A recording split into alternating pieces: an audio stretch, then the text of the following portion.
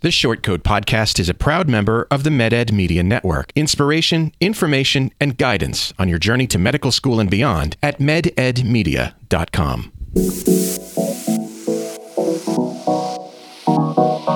Meandering in the margins of medicine, it's the Short Code Podcast. Weird news, fresh views, helpful clues, and interviews. By students, for students. Subscribe to our weekly show at theshortcode.com. Welcome back to the Short Code Podcast, a production of the University of Iowa Carver College of Medicine. I'm Dave Etler. On today's show, Aerosgate, and I try to find out more about my co-hosts. Those co-hosts are M3 Nathan Spitz. The prodigal son has returned. M4 Madeline Cusimano. Hello. M4 Abby Fife. Hi. And we expect to be joined by MD PhD student Aline Sanduke after she gets done with sciencing, or whatever it is she's doing today. Today's show is sponsored by Panacea Financial, division of Primis, member FDIC. Stay tuned for a discussion I had recently with Panacea Financial co-founder Dr. Michael Jerkins about recent developments in the world of student loans. Madeline, Abby, how are those residency interviews going? Let me check in. Yeah. I actually haven't started yet. I took step 2 on Monday, so okay. I start next week. Okay. What about you? I've had a good handful. Yeah? You feel good? Yeah. I mean, honestly, none of them have gone bad, so that's good. Well, that's good. No, none of the... What would it look like to have things go bad? Well, I think it could be 2 different directions. If you trip while being on Zoom and fall, that would be bad. So I did almost forget to put my jacket on because I like to just wait till the last minute to put my suit jacket on. And that wouldn't have been the biggest tragedy in the world, but that was a panic moment. I had to sprint downstairs and grab my jacket and come back up 30 seconds before the Zoom started. That's the sort of thing it's not a critical error, but it can shake your confidence. Yeah. Nobody would be like, where's her jacket?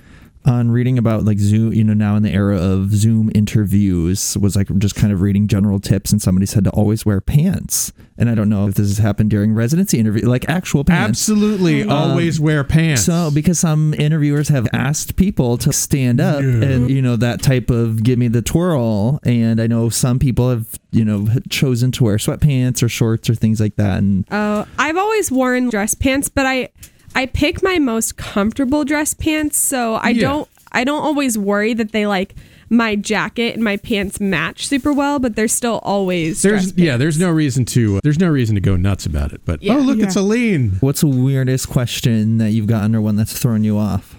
What is your favorite enzyme? What? And you're going into psych though. Exactly. And what'd you say?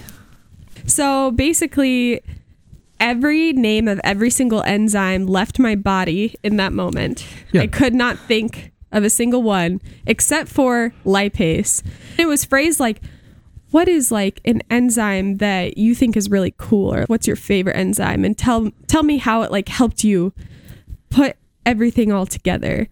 And I was like, oh gosh, so this is, I don't know. That's very specific. So I thought of lipase, and I was like, I can't talk about digestion. I don't know. This is weird.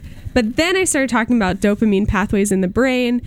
And I was like, I'm going to just tell you something from the basic sciences that I think is really cool.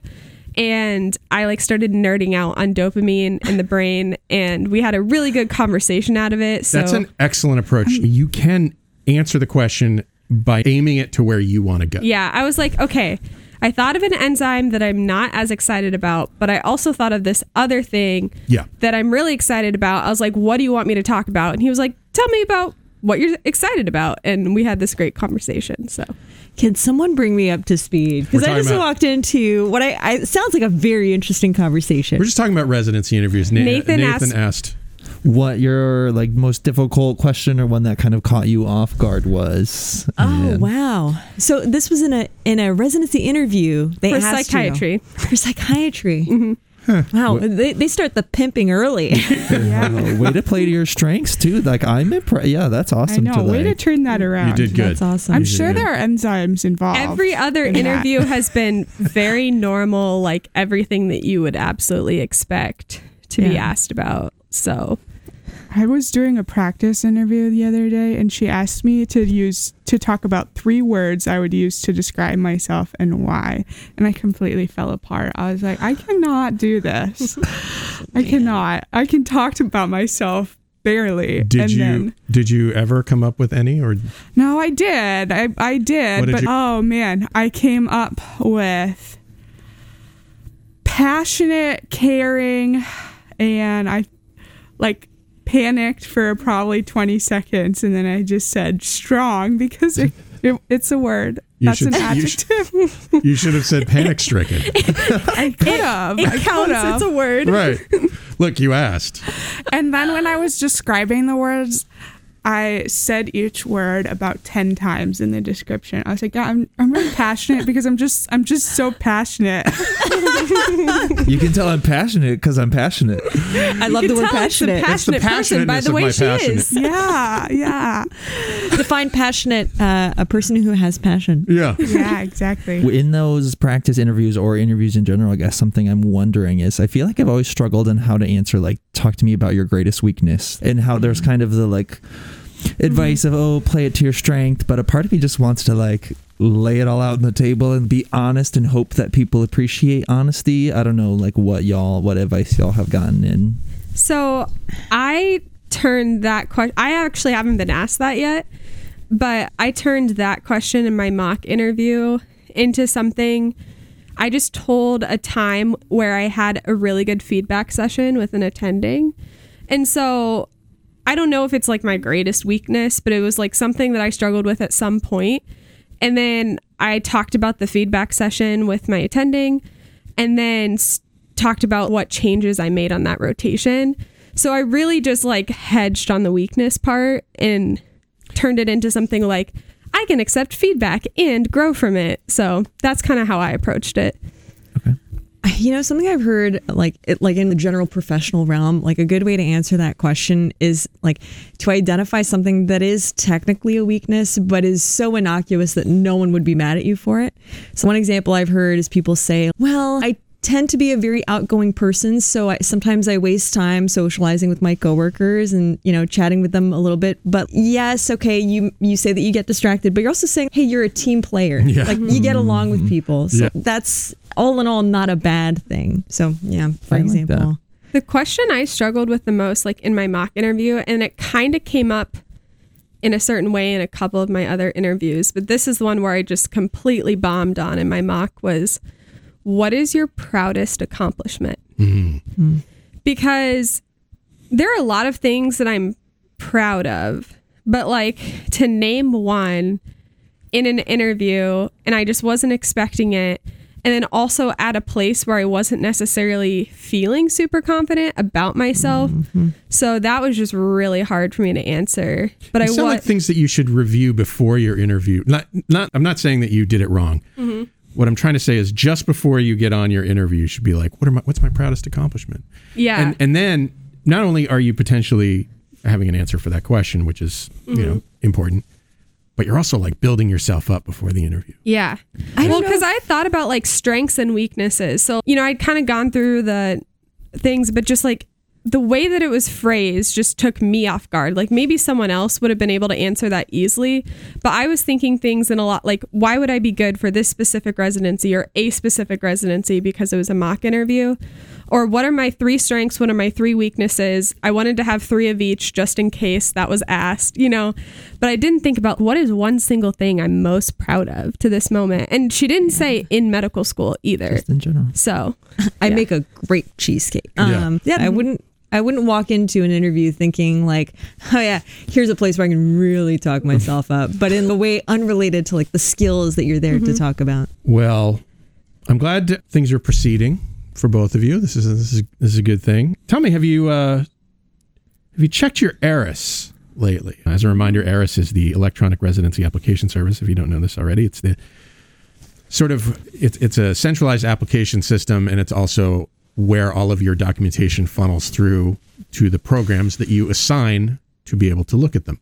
It's like AMCAS for residency. Right. They're having a scheduled outage from all weekend. It seems like a poor And timing. my dear friend who's applying ENT, today is the day that they release all of their interviews. Okay, that was really that's evil. Really, so poor hopefully it'll on just their be part. fine until 5 p.m. and then I'm sad for your friend. The sheriff of Sodium this week blogged about Erisgate. And this year, a small number of applicants have taken to social media reporting that letters of recommendation, board scores, personal statements, and other documents were not sent to the programs they were applying to. And this is big because if the programs don't get those documents, they won't interview you. And if you're lucky, they'll let you know that you didn't get your documentations, but they might not even. You just unlocked a new fear in my life, Dave. I'm sorry. Yeah. It's terrifying. Yeah. I'm sorry. I've read a couple of the threads from the students, and it's like several weeks after like they have released their applications. Like one person at like a program director reached out to them of, hey, just so you know, your application isn't complete, and they didn't know for weeks. And by that time has gone by. People, decisions I've are really already being tried made. to stay off the threads, and I feel like that's been good for my mental health because I had no idea this was a thing. I also had no idea about this. Yeah. So the AAMC responded that they've looked into it and have found no evidence of a system-related error and put it back on the students to carefully review the instructions and process. Some make sure they're doing blaming it right. bullshit. The students themselves who have had this problem, many of them say they distinctly remember reviewing everything, and so they were surprised that some programs didn't receive their documents because they figured they'd done it all correctly. And the fact that it's like the same issue with like several unrelated people. Yeah. And I liked how Dr. Comberdine, like in his like article had put to like these are some of the most, I want to say like neurotic, but at this like stage, like people detail oriented, double, triple checking things, and for it to happen to, I don't remember how many people. Yeah, multiple people. I don't think we know how many people. I don't, but there has definitely been reports. And there's a box on ERAS that I, in the beginning, checked a million times that's like letters that are uploaded but unassigned.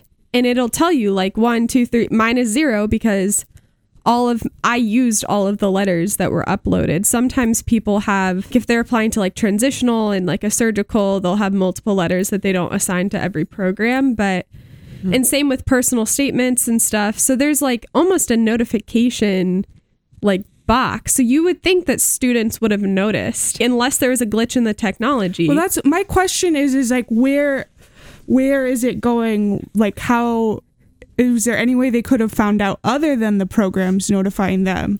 Because I'm thinking of when you submit, and I like went through each program and made sure every document had the green check mark. Yeah. But was that happened and then the program still didn't have the documents? Right. Or whatever system they used to download it could have glitched on their end. I don't know. I mean, the what's his name? The sheriff of Sodium? Dr. Carmody. Dr. Carmody is frequently skeptical of the $94 million business of Eris. And he isn't sure what to believe, but I mean... Did you say $94 million? Yeah. For $94 million, your application should be tucking you in at night. That's what he said. That's what he said. Yeah, and all the shutdowns that Eris has. Well, that's the thing. I mean, Eris has a terrible track record as far as I'm concerned. Every year on SOAP, it seems like it crashes or, and then... SOAP is the supplemental offer and acceptance program where, if you don't get immediately matched in the match process, you go through this extra process to get you a match. And it seems like every year it goes down for many hours, causing panic and concern and confusion and sadness. And who would never let you miss a notification? Facebook. Facebook should run you right. Facebook Meta? or like the metaverse. Meta. That's right. They're branching out now. Them or like YouPorn. YouPorn will always let you know when there's a new vid. Yeah. I don't know this personally, but I have heard from a friend. Yeah. Yeah. Well, do you guys remember when the marketplace for the ACA was first rolled out at the state level? There were all these like outages and stuff. Yeah. Oh yeah. And I think who was it? Like some major porn site reached out to the Obama administration, was like, "Hey, we can help you out." Like we manage like thousands of people. Yeah, exactly. Yeah. So look, despite the business that they're in, they're very effective at what they do. Well, Facebook and Instagram shut down this year, so they did. But that was like the first time like ever. 15, like a. Right? I mean, this is hours shortage. look. Computer problems happen all the time. Sure. Yeah. But how often do they like cause potentially like career? Well, this is the thing. This is different. And I would say that there's the argument that you've already talked about, which is med students are typically pretty detail oriented, and I have met students who aren't.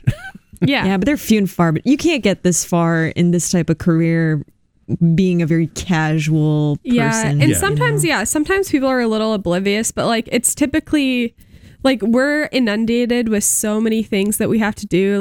I can't lie and say that I haven't forgotten to turn in an assignment because I was unaware of a deadline or whatever. But even if you are a very like relaxed student, Eris is one of those things that you're not going to do. This is too big of a deal. It seems very like if they did, it would be like too calculating to, for example, forget to assign a program and then create this like whole story on how exactly that had happened. And that like several people also concocted the exact same story to potentially cover up like that. Just I don't buy that. Agreed. And also Dr. Cremoni made the argument, noted that while IT problems are not foreign to Eris, this is also the first time this particular issue has happened. This particular thing. Every year we expect soap to shit the bed, but this is I don't think we've seen this particular problem before, and so for multiple people to be like, "Hey, this is happening to me," that's kind of an issue. In other years, an issue I've run into is like when I get an invitation, especially like midday. It's been like loading. And I've gone to like multiple different devices and eventually just one device works. It's never compromised an interview. Maybe like the perfect time slot that I wanted, but there's have been time slots, so it's not a big deal. But I think that there probably has been some students who've missed out on an interview due to that. It just hasn't happened to me that often, but some of my classmates have noted that like almost every time they got an invite, it was like really hard to log into ERAS. Also, do you guys pronounce it ERAS or ERAS? Because I've always pronounced it ERAS. I'm an ERAS person. Everybody's an ERAS person except for Dave and Matt Edwards. People in med schools, people who work in med schools who are like, no, it's ERAS. Because none of us really want to be like, hey, students, go to ERAS. It definitely sounds more, I don't know. Appropriate? Yeah. It sounds more like you guys have a vested have a vested interest in not pronouncing it correctly. Do not rob us of our opportunity to say a curse word totally guilt-free. Exactly. That's exactly what I'm saying. I think we need to just address the fact that this is a $94 million business that is nonprofit matching us. Is it not for profit? Yeah. Maybe that's the problem. Like I just don't. They have no incentive to do their job well because like they're gonna get the money. There's no I think it would be. I understand that this is like a different scenario than normal people like trying to get jobs, but it's rather than I don't know. There has to be a better way than med students who are $200,000 in debt having to pay $500 to apply. And then the system not even working. Here's my advice. As I've said, computers, when computers and people meet, and they always do, there's going to be glitches. There's going to be problems. Whenever you're engaged in this sort of process where the failure of yours or of the system to do what's required will destroy your chances for success, document everything. Yeah. I would argue that you should take screenshots or screen recordings of everything you do in Eris or in any other system like it, if you ever encounter one, so that you can go back and look at it and say, no, I did this correctly. You owe me. Mm-hmm. Well, why didn't you tell me this 2 months ago, Dave? I'm sorry, I didn't think of it until just this morning. This is a new problem. This is a new problem. Yeah. I didn't even hear about this problem until this morning. Okay, but how can I figure out that this problem has not happened to me? Yikes. I guess you've gotten interviews. I have gotten interviews, but was it these people it was happening at every program or just some of them programs? Question. Because I haven't heard back from 8 programs. Call the programs. Call them. I was going to say, is that okay? That's absolutely I can call and be like, I heard this was happening and just wanted to make sure you got all my documents, please. Yeah, when your career potentially writes on it. Yeah. Our stakes are high. Well, thank you, friends. Keep every email sent to you. Obviously, remember, medical students are not passive, ideally. In this instance, that means being sort of watchful and skeptical. There's only one person in this process that really is watching out for you. And that's you. Yeah. And I hate to put it back on you but it's kind of the nature of the world is that no one is going to do as good a job at keeping track of your interests as you are. But yeah, I would call program. It's okay. You can call programs. I mean, I sent emails like letter, hi, please read my application. Yeah, but the question you want to ask now I want to ask, hi, please, I need to know that you got my documents. Did you get my letter of recommendation? Did you get my board scores? Did you get my personal? Just checking. Just want to make sure. It's a nice courtesy when programs of any kind will let you, like any organization that is a recipient of your materials will let you know. I remember when I was applying to med school, I applied to a school in Canada, and for some reason, and like I'm from Canada, so it's just like a institutional culture thing that they're like, we're not going to let you know if there's any problems. It's no news can mean a lot of different things. Yeah. And you have to be super proactive. Because I remember there was like an issue with one of my applications to a med school in Canada, and they never let me know. And I was like, hey, it's called email. It takes 2 seconds. Are your fingers broken? Like, were you being spiteful? I think in some cases, it's almost like a test of your will and your determination to go there, that you will go out of your way to seek that information out. But, and again, I wasn't entitled to that information. It's hard. I mean, look, if you've got, thousands of students that are applying to your university or whatever, I guess, you could say that it takes just a couple of seconds to send an email, but yeah. If I did that for all 1,000, 2,000 people. Right. Yeah, well, I got only from a very small number, but I got a handful of automatic emails from schools that I applied to, like the first day applications were visible, that just said, hey, thank you for applying. Here's more information about our school. Most didn't say really any like super, super useful information, but it was just kind of nice to have that. And then one school I really appreciated, they kind of gave a timeline for how they were going to review. And again, it was an automatic email. So something that they could just draft one time that could just automatically spit out to all of the applicants that applied to them. That was like, hey, we just want to let you know that we will not be inviting more than we have interview slots. These are the weeks that we are going to be reviewing applications. It could be, the beginning of this, the end. Please feel free to not be glued to your phone and just get back with us within a few business days. Interesting. And I was like, well, that's nice for your program. Yeah. But it was just really nice to have a timeline. I think I don't want to repeat myself too much. I might have talked about this the last time I was on, but I don't think so. But anyway, the more information you can get as an applicant, the better you'll feel. I mean, why doesn't Eris, for instance, send you an email automatically that says, hey, we're missing these important things? Especially if it's an automated system. Your application is ready to go. Good job.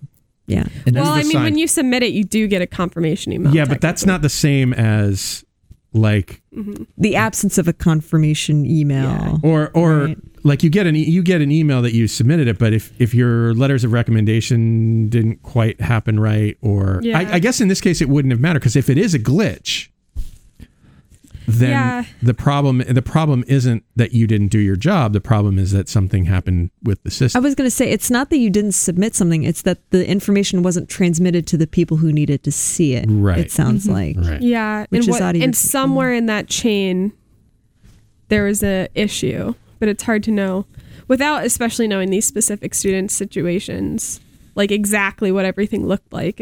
It'd be hard to predict. I just, I'm not a computer expert, but I think for $94 million. And speaking of, I could do it.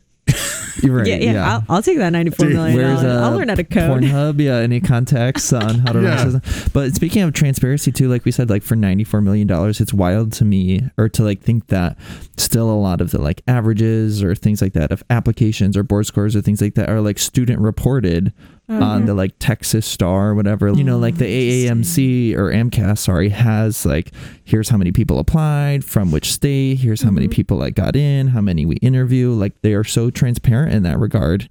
And for this cash cow of ERAS, like how through the same AAMC company, like how is that not We don't know the The same. average of how many. It would not be that hard to gather these statistics, like how many. That's why students are definitely over applying last year and this year, is because part of it's the uncertainty of the pandemic. So I'd expect things to increase a little bit and like more time available with virtual interviews, blah, blah, blah. But it's also the fear of the known that, okay, I'm just going to add 10 more programs to my app when you might not need to. And then if everyone kind of knew where they stood, then maybe like this inflation of the number of applications wouldn't be growing, and programs wouldn't have to read 1,500 applications, and maybe they would have to read like hundreds less, which would allow them to be able to select better without and actually having, do a holistic review and not filter based on scores. I was also super annoyed that, so you have like ERAS and then you have the NRMP, and those are like separate things, and there's a $50. By the way, we pronounce NRMP NERPM. Okay. The NERPOM. I thought, wait, wasn't it $75? Oh, whatever. I lost count of the fees I was paying, because you also have to pay for your USMLE scores to get imported. That's not just automatic.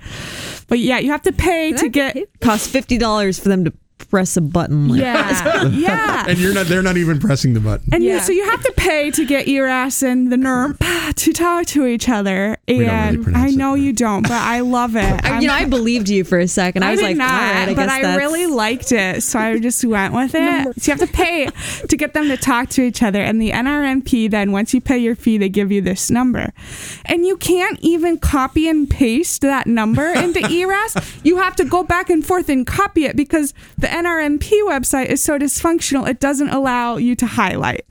Oh, no. Hello. As somebody who knows a little bit about web design, that is a thing that you have to make happen. What do you mean? You have to disable copy and paste.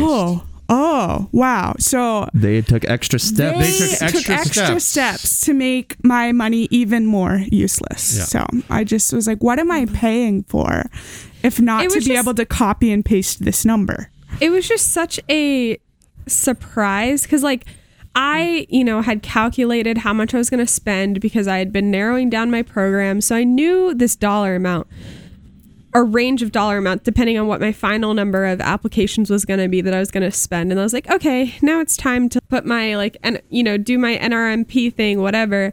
And it was like, $75, please. And I was like, like in the hundreds of dollars I spent applications, like 75 is like not that much, but I think it just offended me so much, because I was like, why?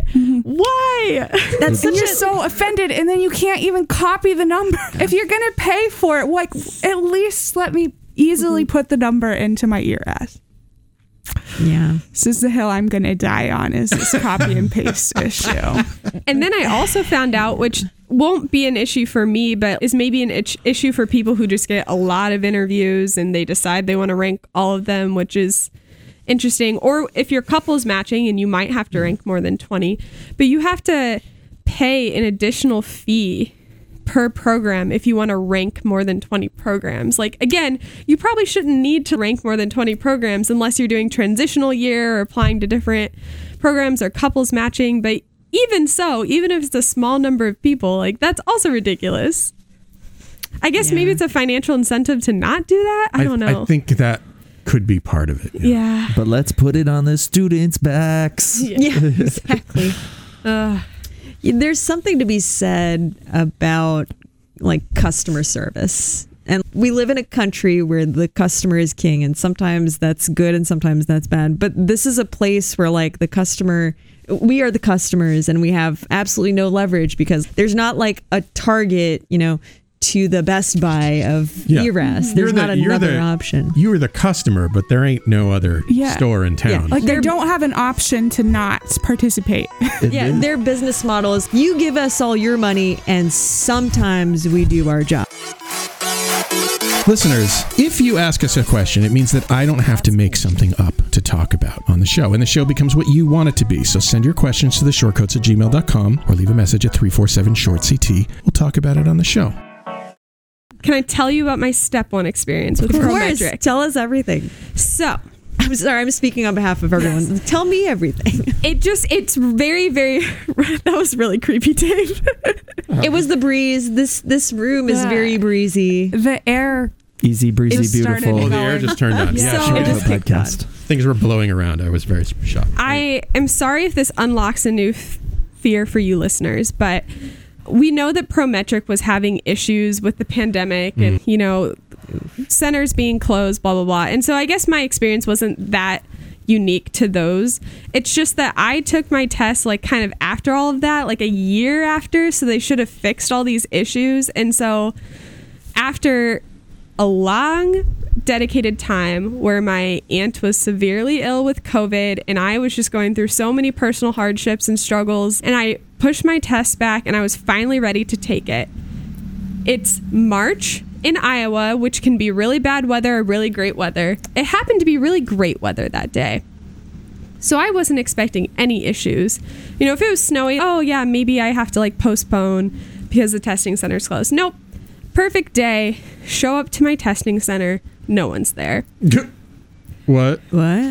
And so this was at like 8 a.m.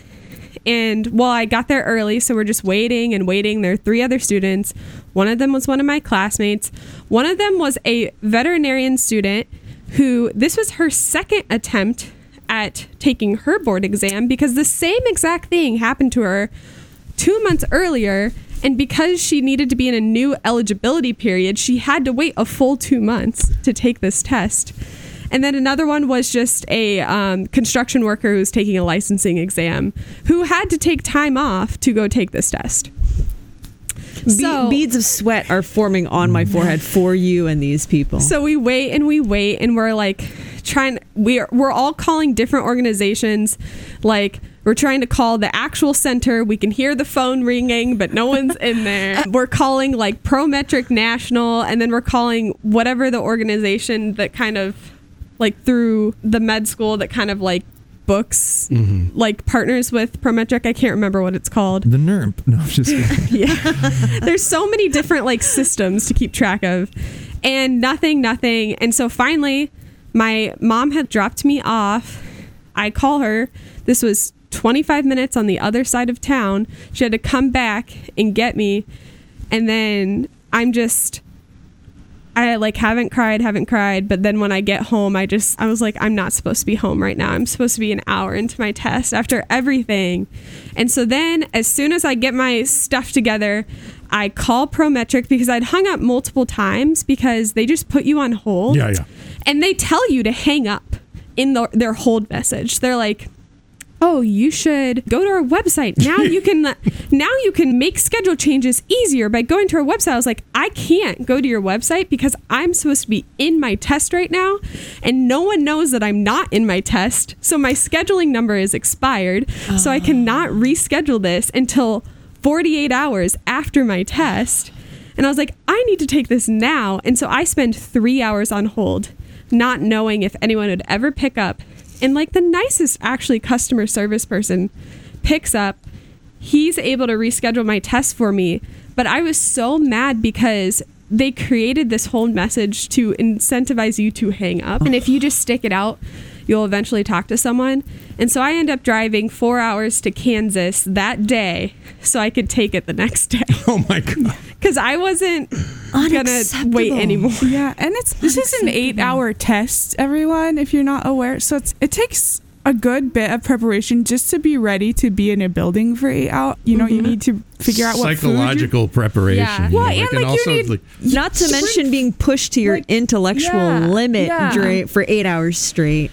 And I set up everything. I packed all my snacks, you know, and I really struggle with sleep at times. And I had gotten a full 8 hours of sleep. Yeah. So it was just like, what a waste. Yeah. I know. So it's the only blessing in all of this was that the Kansas testing center, for some reason, don't start all their tests till 9 a.m. So that stress alone, knowing that there's no way I was going to sleep through it, actually helped me to sleep okay the next night. But anyway, it was just such a rigged system. I never got my money back. So you still paid for 2 tests? I did not pay for 2 tests. but like I was requesting the $150 that I spent on a hotel. Oh yeah. Because I stayed at my parents' house, so I didn't have that cost for my original plan, but I had to drive somewhere. Like I spent money on gas, I spent money on a hotel through no fault of your own, right? Because of their failings. Yeah. So, and I just like, I could have taken it later, closer to home when I was already in a rotation, but I had this whole week off. Yeah. I didn't want to waste any more time. I feel like you wouldn't have done as well if you're taking time off a rotation to do it. Just even though you still have all that studying, like you don't lose that, but it's still I just can't stress enough the mental load of taking these exams. Yeah. That it's if you were having to deal with like actual patients and taking care of humans on top of this huge test, like I just the psychological realty that it consumes to prepare for this it leaves you so depleted that like the fact that you had to deal with, and also like imagine if you didn't have the means to like thank God you had money to drive to a place. And my Suppose husband you didn't have a car. Jumped in the car with me, so I had someone that could like know I would wake up and get there and I didn't have to drive the whole time. So yeah, I'm really lucky, and I'm really lucky I found one for the next day. And then I just ended up swinging by. It was kind of close to where my sister lived and visited with her, but so I had some semblance of a vacation afterwards, but it was... You are making the best lemonade out of the shittiest lemons of all time. Okay, so the worst / funniest part of it all is, so the test is supposed to start at 8. I'm supposed to be there at 7:30. At 12:30 p.m., I get an email that says, sorry, please do not show up to the testing center. Your testing center is closed. And then it gives a list of reasons why it could be closed. Wait, your Iowa Prometric Center or the Kansas? The Iowa one. Okay. So I had already rescheduled my test at this point. God. They were like, natural disaster, power outages, or other reasons relating to the COVID-19 pandemic, or other reasons. That's an email drafted by an attorney. I guarantee. Yeah. What in the world? That's crazy. What in the world is the point of that list of things? I don't know. It's just like, I'm trying to imagine the person composing this email and what they thought that they were doing. It's liability mitigation. It's okay. You can't sue us because of all these things that are totally outside of our control. Because of other. Yeah, exactly. Exactly. We went. Other happened. Sorry. Yeah, step 1 gnomes. It's gnomes. Yeah, it's just ridiculous. The and then while this group of 4 of us were waiting, we were working with each other, trying to figure this out, what was happening. The only reason why I knew to just call and stay on hold was because of this poor veterinarian student who this is her second go around with this. But there was someone else because it was like a business suite, so we were like inside. There was a lady that walked by and she's, are you guys waiting to take a test? And we're like, yeah. And she's, I'm so sorry. They do this a lot. So apparently they just, whoever they hire for this testing center, they just don't show up to work quite frequently. Wow. And then we found a bunch of Google reviews. This is Des Moines. Okay. Nah. Don't go to Des Moines. Nah, in Hiawatha, the lady's going to make you feel bad for taking breaks. She's like complaining to me about how people like who take these USMLEs, some of them take breaks every block. And I'm like, that's what I did. Bitch, we're entitled. I get an hour of break time. You better believe that I'm going to use it. Why is she complaining to you? It's more work for her. She has to check you in and out. You're like, yeah. No, so you have to. I'm busy taking my test. You have to so it was like while I was signing back in, and you have to check all your you have to turn all your pockets inside out, and they scan you with a metal detector and scan or look at your driver's license. It's like a whole thing. It's really annoying, and I think you should get an extra. I don't think that time should be counted as your break, but whatever.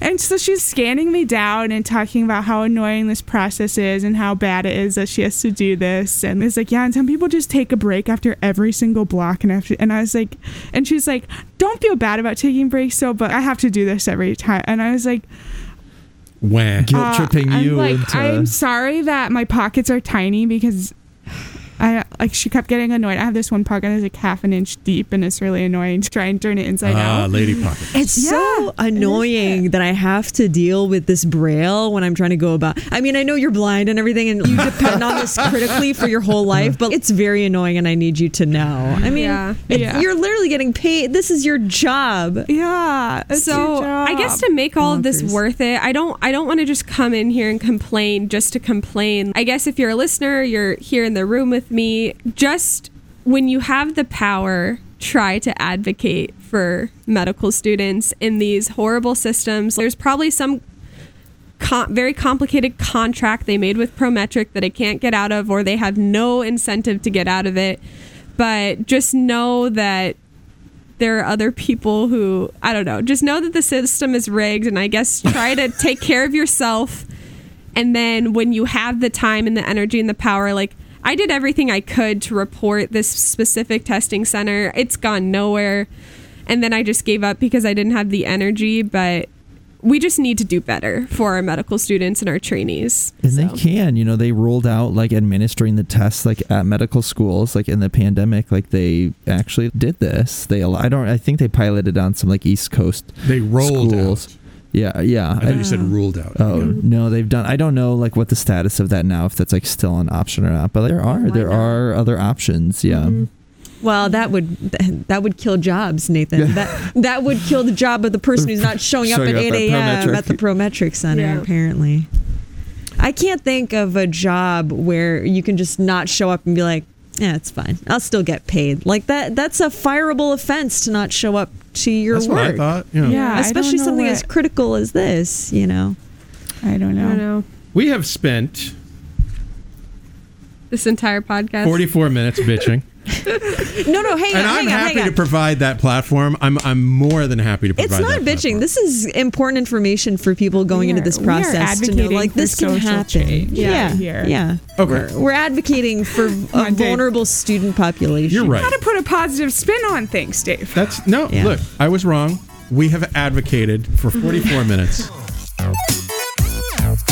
Shortcoats, if you're enjoying our conversation today, I'd be grateful if you'd let people know by posting a story on Instagram or Facebook or tweeting about us. And don't forget to tag us in your post. Thank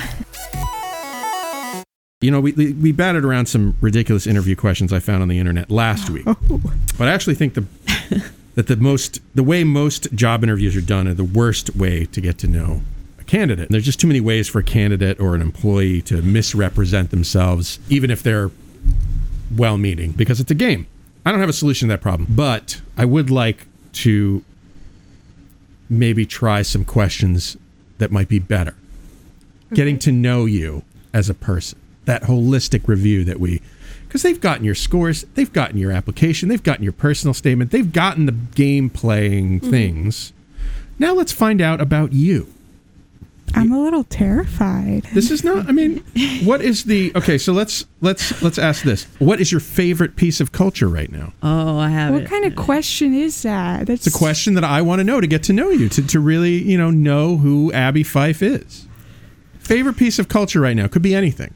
Ed's got an answer. Go ahead, Any Elise. aspect. I was going to say, so I don't know how many people know this about me, but I'm a big rap fan. Okay. Mm-hmm. And there's a show on Hulu called American Saga that details the rise of the rap group, the Wu-Tang Clan. And it is phenomenal. Wu-Tang Clan, yeah. So, like, very famous rap group founded by Bobby Diggs, aka the RZA. And I had heard like interviews, with him on like NPR talking about like how he, learned how to write a screenplay. And these are like kids who grew up under the toughest of circumstances, had absolutely nothing. Like their only real, access to livelihood was like selling drugs. And they, through hard work and, skill building on the go, built a business and a rap group and persevered. And it's just all around like a cool story and like very inspirational for us who like arguably, I'm not living in such dire circumstances, but I can relate to like day in, day out hustle, round the clock, working hard, like cold calling, having doors shut in your face. So I think that answers your question because it is a piece of culture, right? But yeah, related to this, I think it's great. Yeah, Related to Wu-Tang Clan, our old friend Martin Shkreli of Farmer Bro fame, who famously raised the price of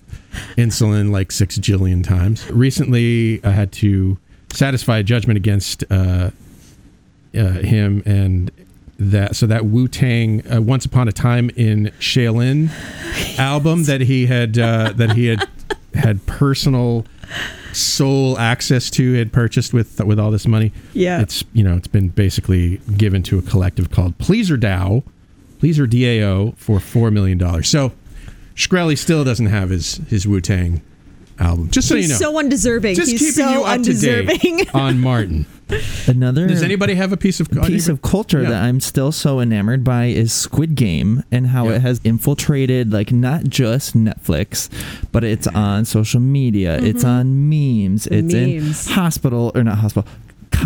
Halloween costumes. They have pop-up stores. Like it's pretty interesting, especially because Korea. It wasn't that long ago that Korea was like just cars and phones. They didn't really have a cultural export. Parasite, I think maybe a nice like step into for the American mainstream to get kind of exposure. It's also funny that they're capitalizing on this. Oh wow, I didn't even mean that pun.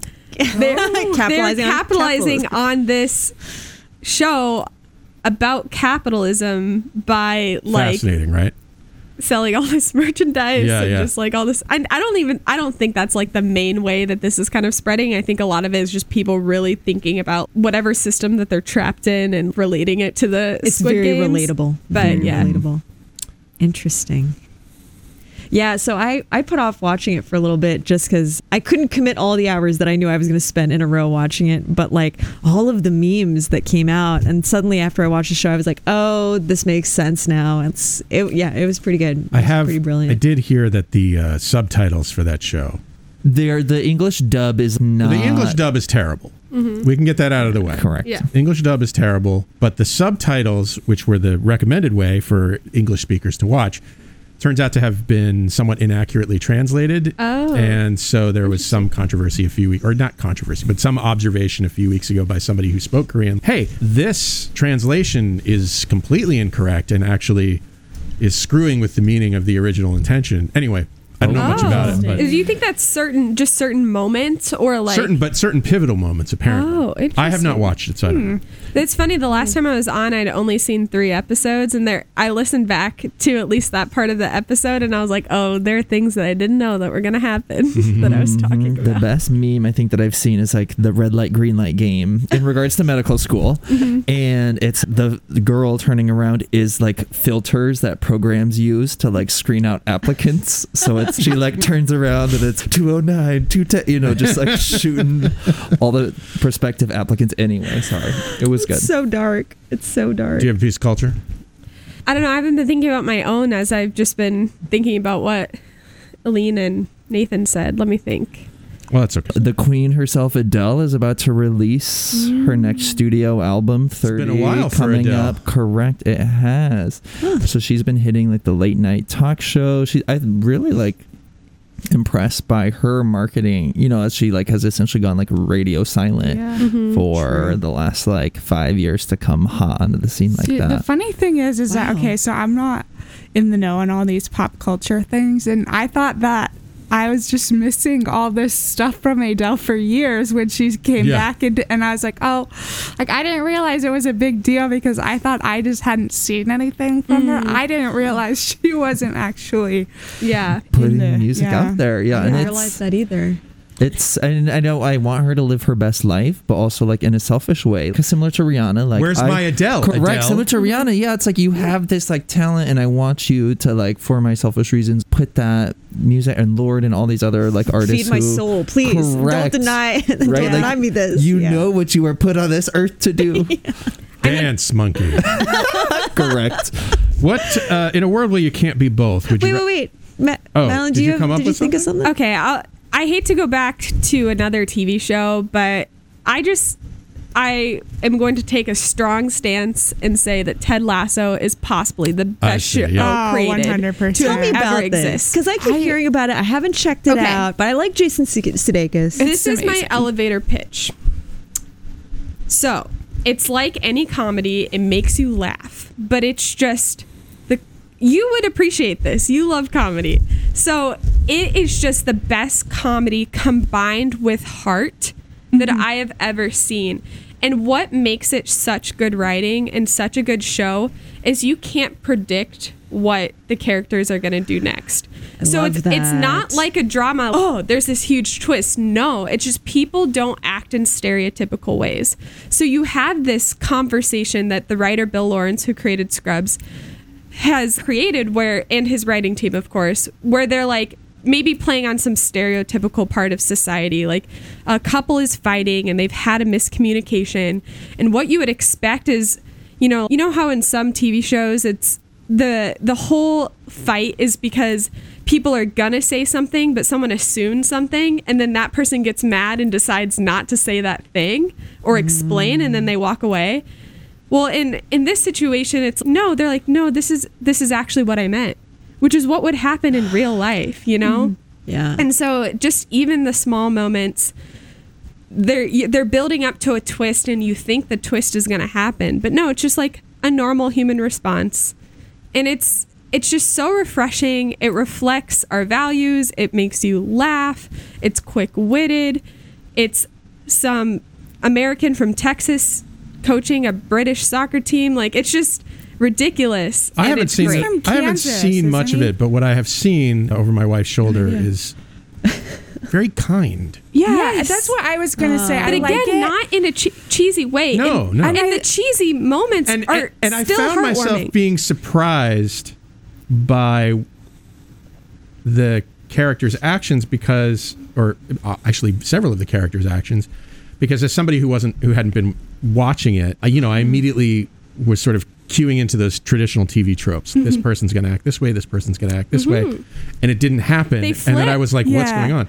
The villain's not always the villain. Right. And Ted is hilarious. In some ways, he is kind of got that like clueless trope going on, but he's clueless in a way that is kind. Whereas I feel like usually if you think about like Michael Scott, hilarious, but his cluelessness is like harming others, and that's kind of what's funny. And you think Ted is going to be this perfect character, but the second season is really starting to dig into his flaws, and then other members of the coaching staff are like stepping up to fill in the gaps. And I didn't like the second season nearly as much as the first. I'm only halfway through it, but it's incredible. I would highly recommend you get 1 week free of Apple TV, and then it's $5 a month. It is worth the $5, and a lot of people are complaining that it's on this platform, but a lot of major networks turned it down. That's why it's on Apple TV. Yeah, Apple TV, by the way, I think is killing it right now. Yeah. It doesn't have a ton of things.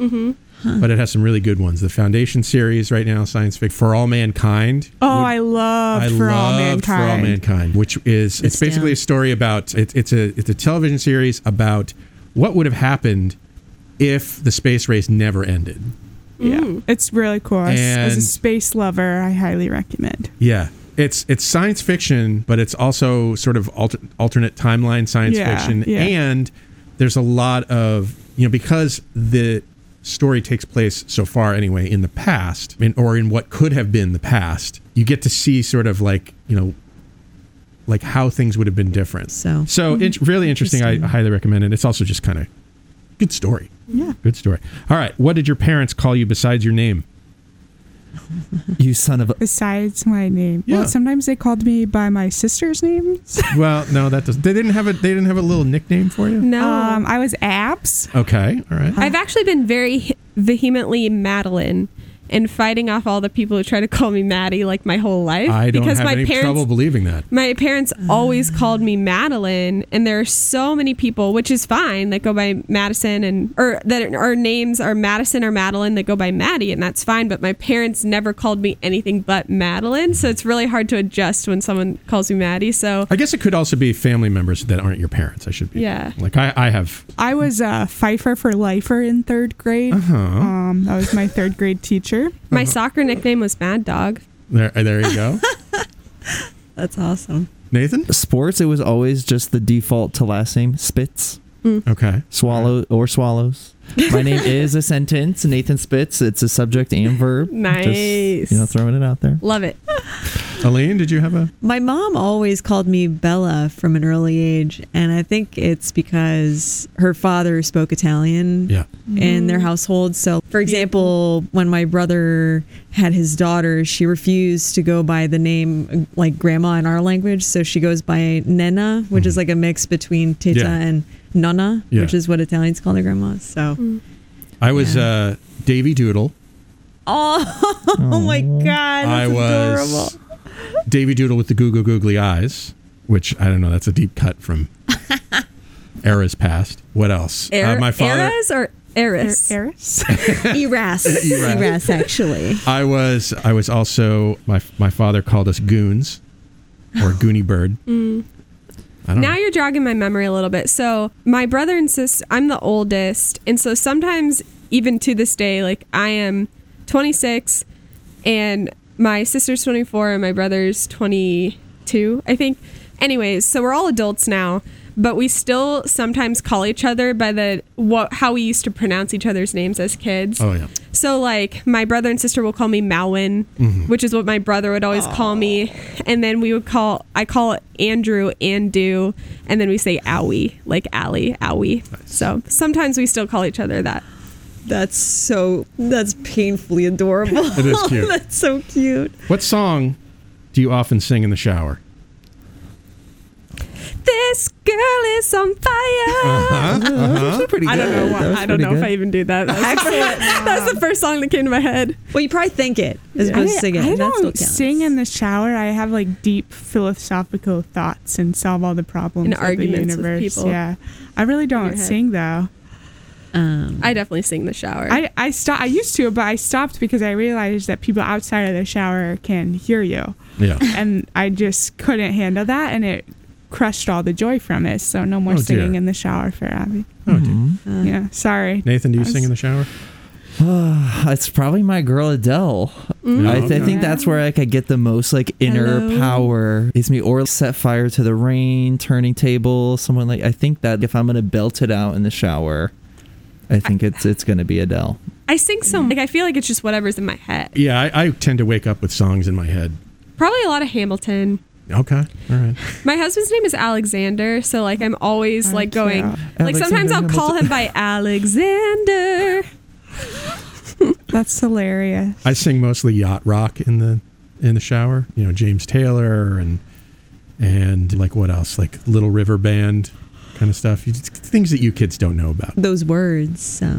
Get the 8-track and rewind it. Yeah, I actually have an 8-track in my shower. Which superpower would you choose? The ability to lie absolutely convincingly or super strength? Super strength. Oh, super strength. Yeah. Oh. That'd come in more handy. Lie. I knew one of you. Lie, of course. When a super strength, what am I going to use super strength? I'm never going to use it. I mean, I guess. I mean, it might come You in would never handy. need to hire movers. Well, I don't need like movers now, but to lie so convincingly that you can Movers move. also don't need super strength, although they are very efficient. But I just feel like you could just do things so much more. I don't know. I just like the concept of lying. I don't like lying. Yeah. Yeah. Well, I don't like lying, but I feel like I'm relatively good at it when I do. And so I feel like I don't need that superpower because I feel like it would just enable me to do bad things. Where super strength, I feel like I could help out. With great power comes great responsibility. Something. I'm just thinking of so many like one-off conversations that I have with people, or like at parties or things like that, where like I don't know, maybe it's just like the people I've interacted with that where they just come up with such like elaborate stories and things like that are are You a just lie. want to be more entertaining. Correct. And I think there's a lot of one-off conversation, even in like medicine or things like that, where you know you're never going to see this person again, and if you can you can lie in a really like great way too. Yeah, like you can lie or not be like genuine and still Well, give if you think about like comedians, or, they've taken this one moment, and I'm sure I'm like Aline over here can elaborate, but they've taken this one moment in their life that happened like this. But then it's just you start adding details, and then someone said this in response, and it could be a very Tall real tales. experience. To do that an embellishment. It's like a conversationalist type of thing, I feel like, which I feel like I would use much more than... So how often are you confronted with a burning car, for instance? You know, like, it just doesn't happen that often. I am haunted by a time when I did not lie, and this was at a CVS the day before a test in didactics, and the cashier asked me how I was doing, and I was honest. I was like, I am so stressed. I have a really hard test tomorrow. I do not know why I told the truth about how I was doing. I really, to this day, do not. They did ask. So. And this poor lady, thought that I was, on the edge of a cliff. She was like, are you sure you're going to be okay? And I was like, I don't know what I was buying. So I just needed to tell a person that. So to the cashier at CVS, I'm really sorry I told the truth to you 3 years ago. I have a philosophical objection to lying. And I made a commitment a couple years ago, motivated by my partner, to give up lying forever. And it has honestly dramatically improved my life, because lying only spawns more lies, and it's not just for altruistic reasons. It's because I don't have time to maintain all of these alternate versions of reality. So I want to. So you made a commitment to authenticity. More about this. So do you have rules? Like, if the CVS cashier asks you how you're doing, you have to be honest with them.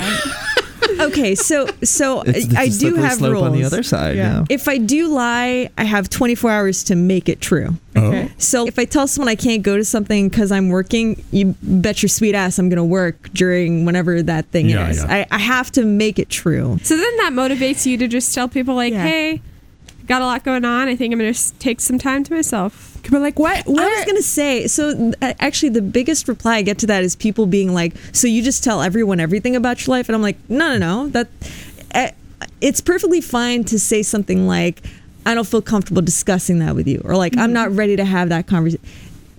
And notice none of that involves lying. For insert any blank reason. Exactly. You don't owe anybody an explanation. Yeah. Exactly. And so it's taught me how to navigate difficult situations while still living in accordance with my values of because lying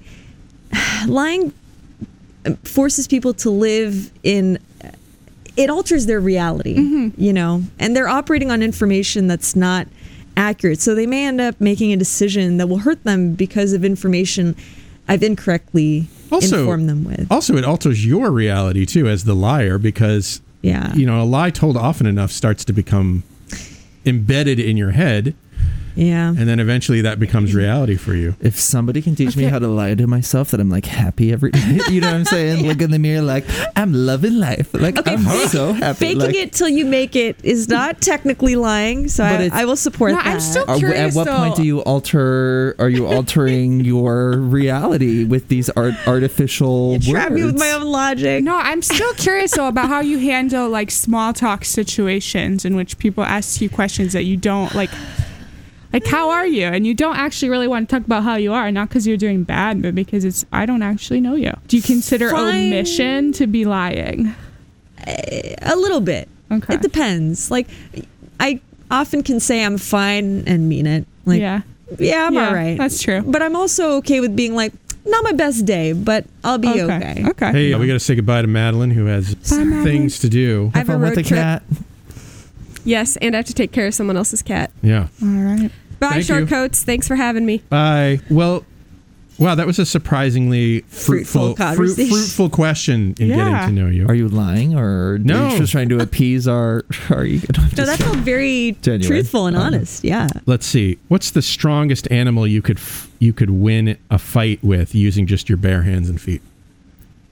I've seen kangaroo fights with humans, in the outback, and people have successfully punched and scared away kangaroos. But the question is, can you they're do strong. that? Right. So I think not every time. This is not 10 times out of 10 that I would kick this kangaroo's ass. But I feel like there are maybe some average kangaroos that if I middleweight champ kangaroos Nathan could take. If I connect, I feel like that would scare the kangaroo, and it's big enough where like I could do it. Like, They're tall, dog. They're huge. They're like over 6 feet sometimes when they're standing at I'm their max. 6'4". I feel like really? yeah, it's he like a works fair, out too. Yeah. Okay. So, but why are we attacking kangaroos? We're not. Because- I'm well- just saying, like, if you Animals got at into a all. fight. Right, and so Okay. in Yeah. Australia, these kangaroos were like attacking or being very aggressive with these people's dogs, and so they went out to I wanna protect live the in dog Australia.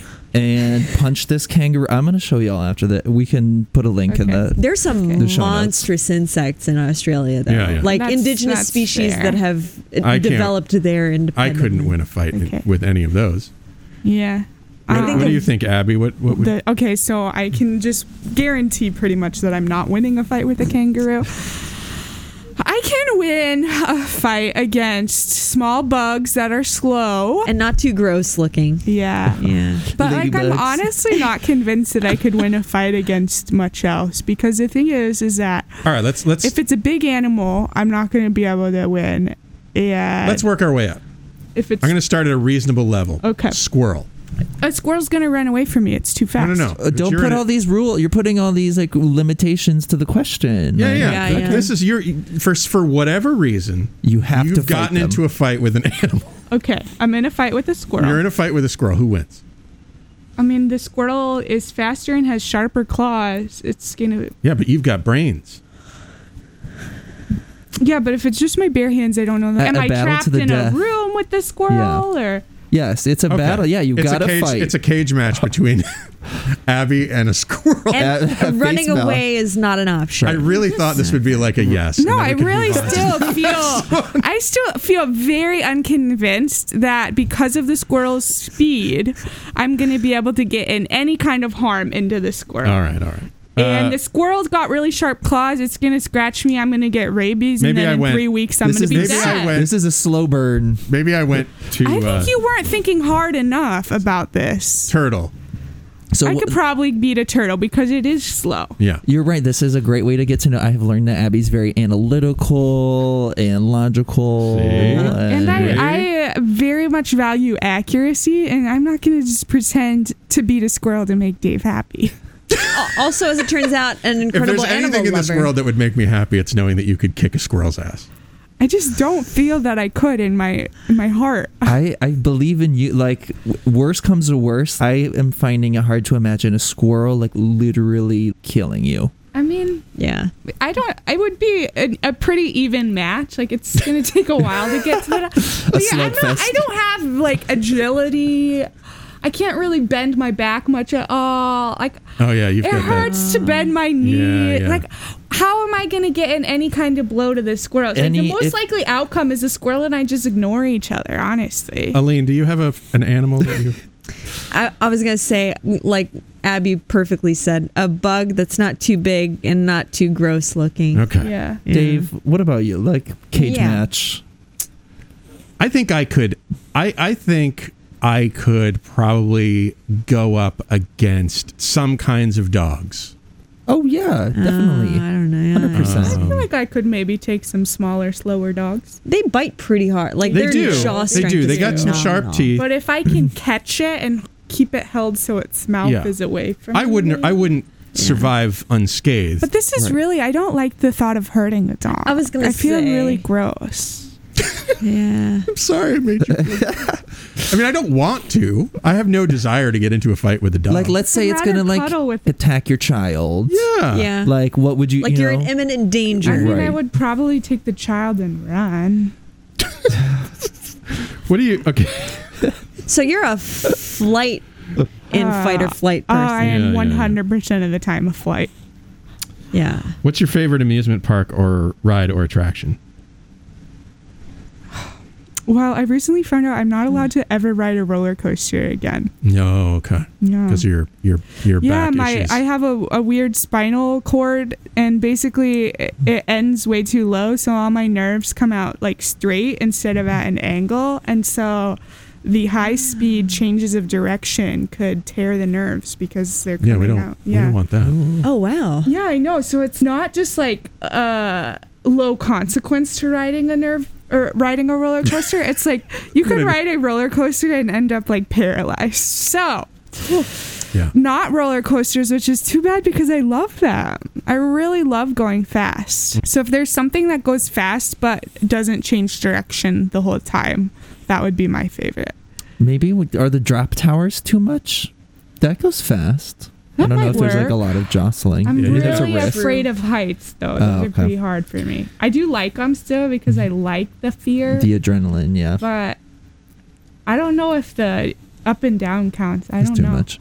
I didn't ask. I should have asked my doctor. You gotta ask more questions. You were asking a lot of great questions about the animals that you can fight. This doctor really hates questions, though. So it was like it's really hard to get a word in. Otherwise, I would have been asking him like, okay, so let's list off all the rides at every amusement park. Here's a printout I brought so that you can go through them one by one. Now I know Doctor hates when questions. you schedule, you got to ask for a complex because they have scheduled, or at least this is what I've picked up now, is they'll for like return patients schedule them as complex or not, which will give you more time to talk to the doctor. But roller coaster rides, my favorite was not roller coaster. No, amusement park. Yes, my favorite is a roller coaster. It's at Six Flags Great America. It was a Superman one, and so you like come in standing up vertical, cool. and then they tip you horizontal, so you're like flying or like staring at the ground. I've heard of ones like that, and I've always wanted to try them, but man, I didn't mean to make this such a sad topic. Maybe with VR or something, you can augmented get reality. like a similar. Like I'm personally, I'm more into. I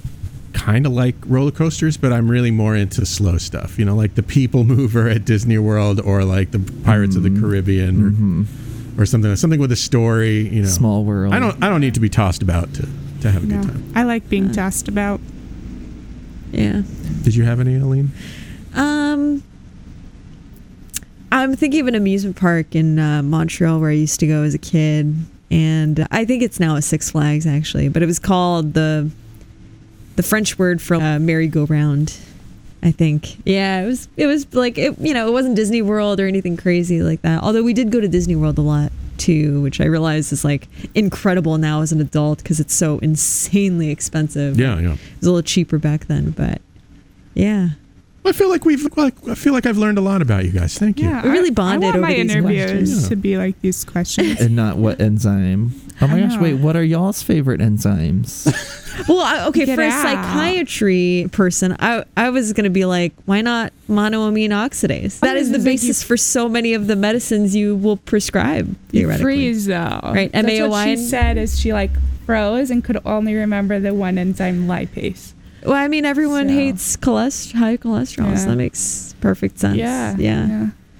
I don't But know. what a bizarre question It is to a ask really, in an really interview. weird question, and like a weird one for like psych. Like, I guess if you were maybe like doing, I don't know, an endocrine fellowship or something where there's lots of enzymes involved. Yeah. Should have maybe. What do you mean, like taste? Yeah. That is true. There are lots of enzymes there. Yeah. I mean, I don't like the taste of many enzymes, I'm sure. Welcome back to the show. Michael Jerkins, the co-founder of Panacea Financial, division of Primis, member FDIC. Do I have to say that every time, Michael? It's a good question. I would just err on the side of caution. All right. Just say it I do. And even in my normal day-to-day language. You're like, I work for Panacea Financial, member FDIC. How was work today, honey? Well, at Primis, member FDIC, it was fantastic. Oh, boy. So you wanted to come and talk to us about what's going on in the world of student loans right now. Yes, it's a busy world. You've probably seen a lot of the changes in the news about PSLF, or Public Service Loan Forgiveness. And I've had a lot of people ask about what exactly has changed and how it's going to affect them. It is a fairly nuanced topic, so I'm going to try my best to not be boring and explain kind of what's going on. But to back up a little bit, Public Service Loan Forgiveness is a program that can forgive your federal student loans tax-free if you have the right kind of loans, if you work for a 501c3 for 10 years and make those payments over 120 months, doesn't have to be consecutive, and you work full time. I actually had a friend of mine who's a cardiologist text me just yesterday that he received his Public Service Loan Forgiveness. I know several people that have received this. So it is real. I promise. It's a real thing. Okay. It is a real thing. And it's just one of those tax-free. It's just one of those things that you have to, it's delayed gratification, I guess. It is. And it takes a lot of effort making sure your paperwork is right, calling your loan servicer, which, by the way, the loan servicer who handles PSLF is opting out of their contract with the federal government. Yes. So an important tip, this is to make sure you download all of your records, have everything saved before they switch over to someone else, because your payments can be lost. Mine actually were lost. I had about 3 or 4 months of payments lost for almost 5 years when my loan servicer changed. So that's a quick side note of something I would do if you're in PSLF now. But the big are really, they're temporary. So they only last until October of 2022, actually Halloween of 2022. But there's really a few major changes. One is that, and probably admittedly is not going to affect a ton of people, but about 500,000 is what the Department of Education estimates. And one of the big things is that the term qualifying payment is a little more loose. So right now, a qualifying payment is made on time and is the full amount. Well, from now until October 22, you can actually count other partial payments potentially as a qualifying payment under PSLF. And you can actually make payments under loans that typically don't qualify in PSLF. So it can get really boring again in alphabet soup. So I'll try to avoid that. But the gist of it is it allows for more people to make qualifying payments from now until October 22nd in a more loose definition of qualifying payment. And the other big one is there's a specific type of loan that is now eligible for PSLF. Normally, PSLF is only for direct loans. So those are loans made directly from the Department of Education to the student. But FFEL type of loans, which typically weren't eligible under PSLF, are actually now eligible, even retroactively. So some people might look and find that they have more than 120 payments because the Department of Education will look and see, oh, you made payments on this type of loan previously. We're going to add that to your total now. So retroactive, that's helpful. Yeah. It is very helpful. Now, admittedly, most people don't have that type of loan, but for around 500,000 people in this country, it could offer them some benefit. So the key takeaway is that PSLF exists. It can greatly benefit you. It pays to be an expert in it, but there are some changes that are temporary from now until October of 2022. Why not make them permanent? So the basis for the temporary change, I understand, is really in a piece of legislation that allows them to make changes only in time of emergency, such as a pandemic. And I guess maybe they understand that the pandemic will be over in October of 2022. I don't know. Well, it's nice to have a date. I like that. It's nice to have a date. Yeah. It's nice for the Department of Education, of all people, to know that. Yeah. But that is the basis for the temporary change. And it's to be determined if there's going to be more changes to PSLF. I'll tell you this. The other thing that's happened is that in this temporary change, they allow military active service duty members to have qualifying payments when they're normally active duty and their loans are in forbearance. Before, those payments in those months didn't count. So if you're on active duty, those months didn't count. But now it gives military members an easier shot at PSLF. So the thing I'm going to say is the military is very pro PSLF, which helps make sure that the elected officials maintain it. Yes. So there's not a big incentive for elected officials to blow up a public service loan forgiveness program that helps the military. Just for kicks, what is the definition of public service? So for this program, It is that you work for a government organization, or most likely for us, it's a not-for-profit or 501c3 employer. And you really have to be employed full time. So you can't be working only a day a week at a 501c3. You have to be employed full time at a 501c3. And I'll say most hospitals for residency and a lot of hospitals outside of residency are 501c3 employers. That sounds good. And then, of course, you have to, the timeline of 10 years of payments means that if you want to continue with PSLF, you need to make sure that you end up after your residency in another public service or 501c outfit. So that's right. And one thing you can do actually is you can search your employer, or if you're interviewing, you can actually find a name or employer identification number and go to the student loan website, and they'll tell you if they're a qualifying employer or not, so that when you're interviewing, you can actually decipher who could I go work for that would still allow me to earn public service loan forgiveness. And that website is? studentaid.gov. They launched their PSLF tool, which has been actually very nice in the last 6 months. Maybe this is a sign of the PSLF program maturing, figuring out what wasn't working properly, and maybe addressing those. But it remains to be seen if these changes last past October 20th. I think that a lot of people understand that, to no fault of their own, a lot of borrowers aren't qualifying because they didn't understand the rules, maybe had the wrong loans, maybe were active duty service members, and realized that some of these rules weren't really common sense. And again, these are voters, and these are people who can get quite upset at their elected officials. So a lot of people have a vested interest in making sure this program is up and running smoothly. I think it's always important, again, if you're a PSLF, to read and to call your loan servicer frequently. I will say this, there are other loan servicers that are backing out of their federal loan contract. One is called Navient. These are private companies that service federal loans. So Navient is a big one that just recently announced. There's a couple of others that they are opting out of helping service these federal loans. So what that means is millions of borrowers will be shifted to another loan servicer here in the next 3 to 4 months. So it could be very confusing, especially because student loans federal student loans are going to come due January 31st. Their payments are going to be turned back on again. So I encourage anyone with federal student loans to make sure you download all of your records right now, so that if things get lost in the shuffle, you at least know where you started from. You know, I think it's a great habit to get into anyway, because loans of any kind change hands all the time.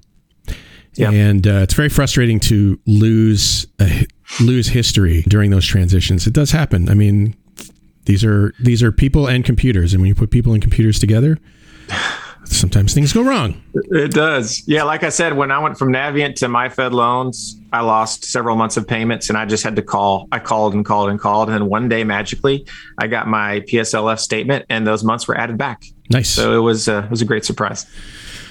Well, good. Anything else you want to point out? There's a lot of talk too about forgiveness and the government just saying, hey, everybody's loans are forgiven.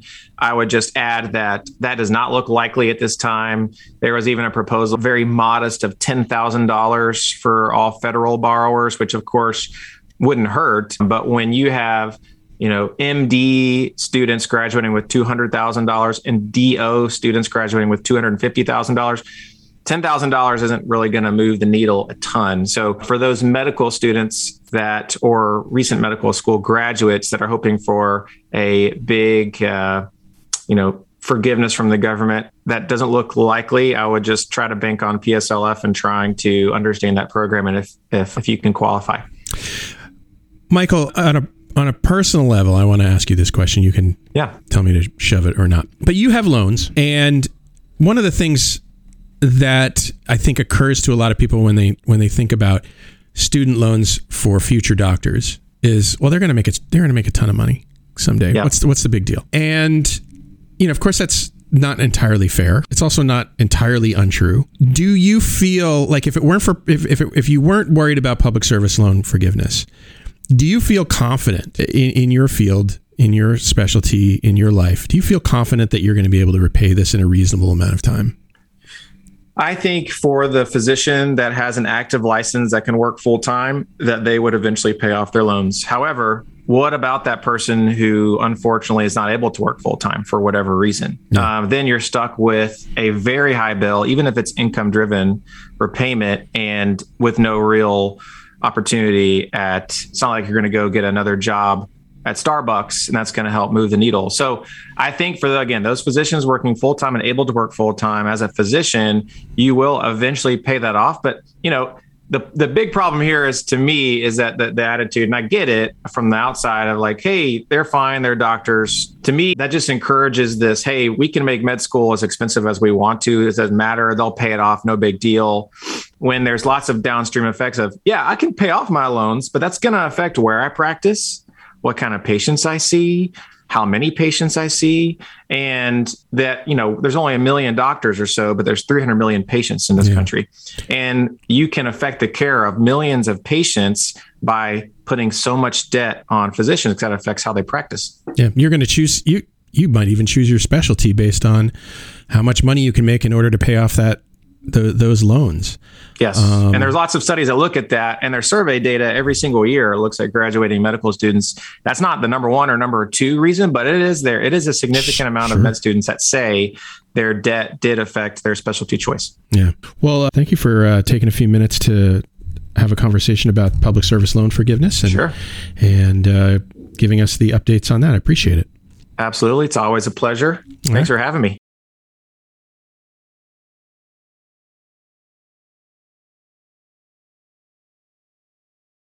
Well, that's our show. Nathan, Madeline, Abby, Aline. Madeline is not here. Madeline in spirit. Thanks for being on the show with me today. Thanks for having us. Yeah. Thanks for the great time. And what kind of...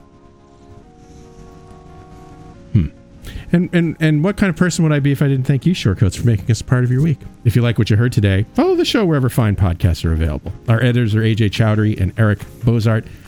The show is made possible by a generous donation by Carver College of Medicine Student Government and ongoing support from the Writing and Humanities program. Our music is by Dr. Vox and Cat Mesvier. I'm Dave Etler saying, don't let the bastards get you down. Talk to you in 1 week. Aline, what did you think of ACAP?